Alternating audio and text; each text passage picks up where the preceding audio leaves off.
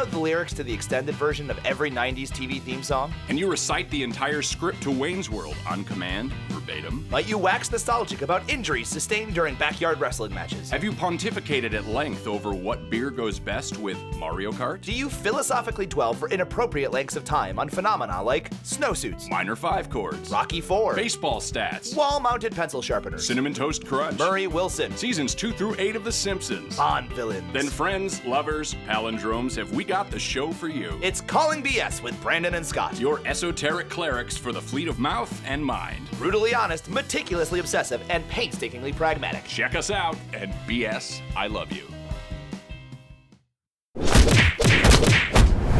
Dueling genre. Oh my god, I just want to talk to you about Star Wars and nothing else. And nothing else. And nothing else. But we're not. Oh my god, so I was at the bookstore today. Did you enjoy it? Oh yeah, I did. Hell yeah, I did. It was so good.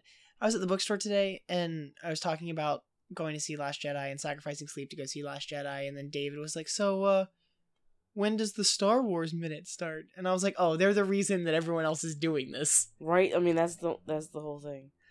Like they're the makers. I haven't really been listening to their new season. I'm behind. They're doing Revenge of the Sith right now. But that's crazy. They're about to be done their 6th season. I told you, like, after you watched it, like, I doesn't have questions because of things that I've heard. Yeah. Even though I pretty much already know the answers to them. I'm just confirming. Okay. We'll get to it. We solemnly swear we're up to no good.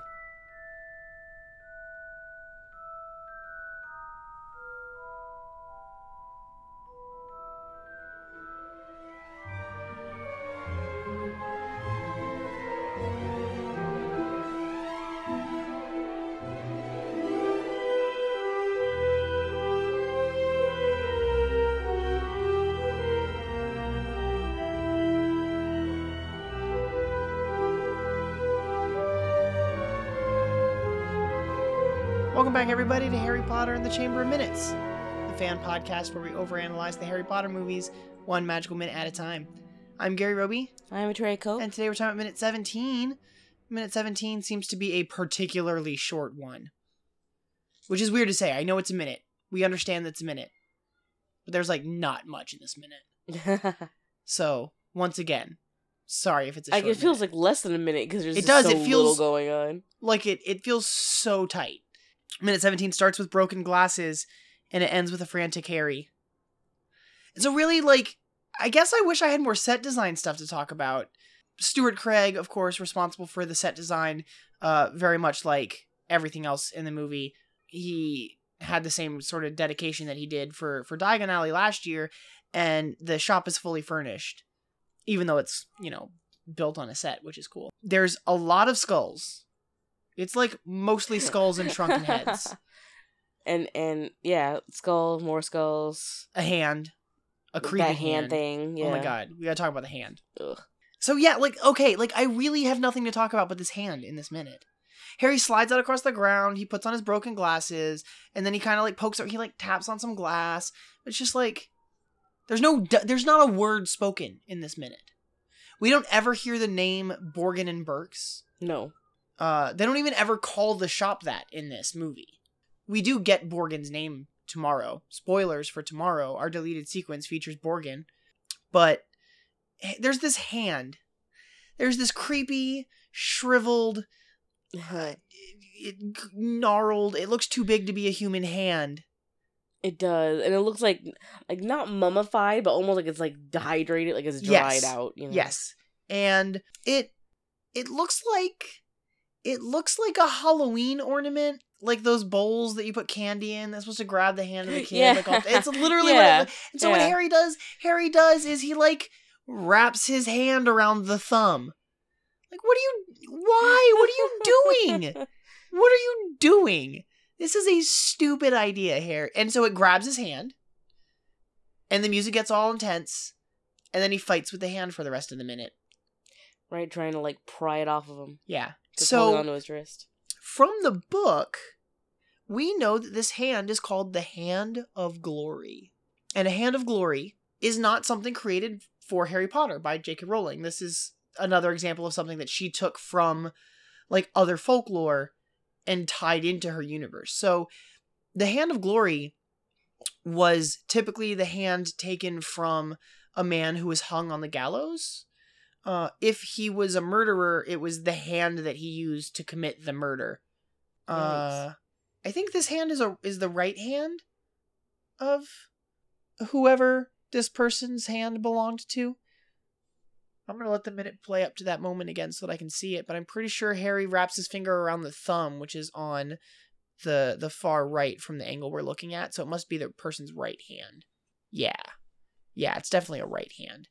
And the Hand of Glory, the folklore that I found, the Wikipedia article I found, mentions that if you put a candle made of the fat of the same person who was hung on the gallows, the person who this hand belonged to, it would, like, render people whose light it cast on immobile.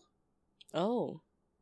Which, I suppose in this case, it kind of immobilizes Harry. Right. In a way.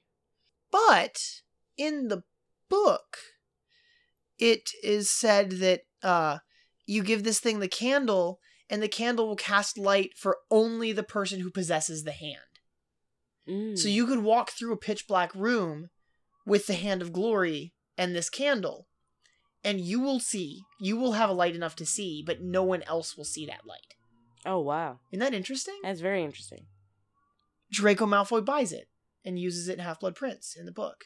But it never comes up again in the movie. And then speaking of Draco, we see him outside the shop. Poking out the window. Yeah, as Harry is fighting with this hand, he looks out the front of the shop and we see Draco Malfoy. And what is Draco Malfoy looking at? Another skull. Literally, this is Skulls and More. That's what the store really should be called. Skulls and More. Skulls Are Us. Skulls Are Us. That's the name of this episode. Skulls Are Us. There's some shrunken heads, which we see they come back in the next one. But there's like, this whole display cabinet is heads. This jar is heads. The counters in the back have heads. Why are there so many heads? It's very disturbing. Do they all do different things? Do they do anything? Other than it's creep just you aesthetic. Out? Yeah, just to creep you out. I don't know. I have no idea. Well, let me tell you, Victoria. That was all of my notes. Because all there is, and that's all they're getting this minute. Yeah, there's so unfortunately sad. there's just not a lot here. Harry's glasses are not only broken, but the broken lens is like foggy. Yeah, well, yeah, it's like super foggy and dirty. Probably has dust on them now too. Yeah. Harry doesn't clean his glasses off before he puts them on. I'm pretty sure if you would have touched that broken lens, it just would have fell out. That's fair. He has a lot of dust in his hair. I know he's covered in, like, well, I guess it's soot? Yeah, soot and dust, Ash? because look, Dust? everything looks like it's covered in dust. Everything. This whole store looks like it's covered in dust. Does anyone shop here? Bro, do you even dust? It's there as a front for black market magic Literally. dealings. Literally. Yeah. That's all it is. That's why it's dusty, because it's not meant for people to shop there. Yeah. Dark art shops. Mm-hmm. Mm-hmm. I mean, this is going to be the shortest minute we've ever recorded. There's, Dusty Harry. Dusty Harry. In a room full of skulls. Skulls Are Us. Skulls Are Us.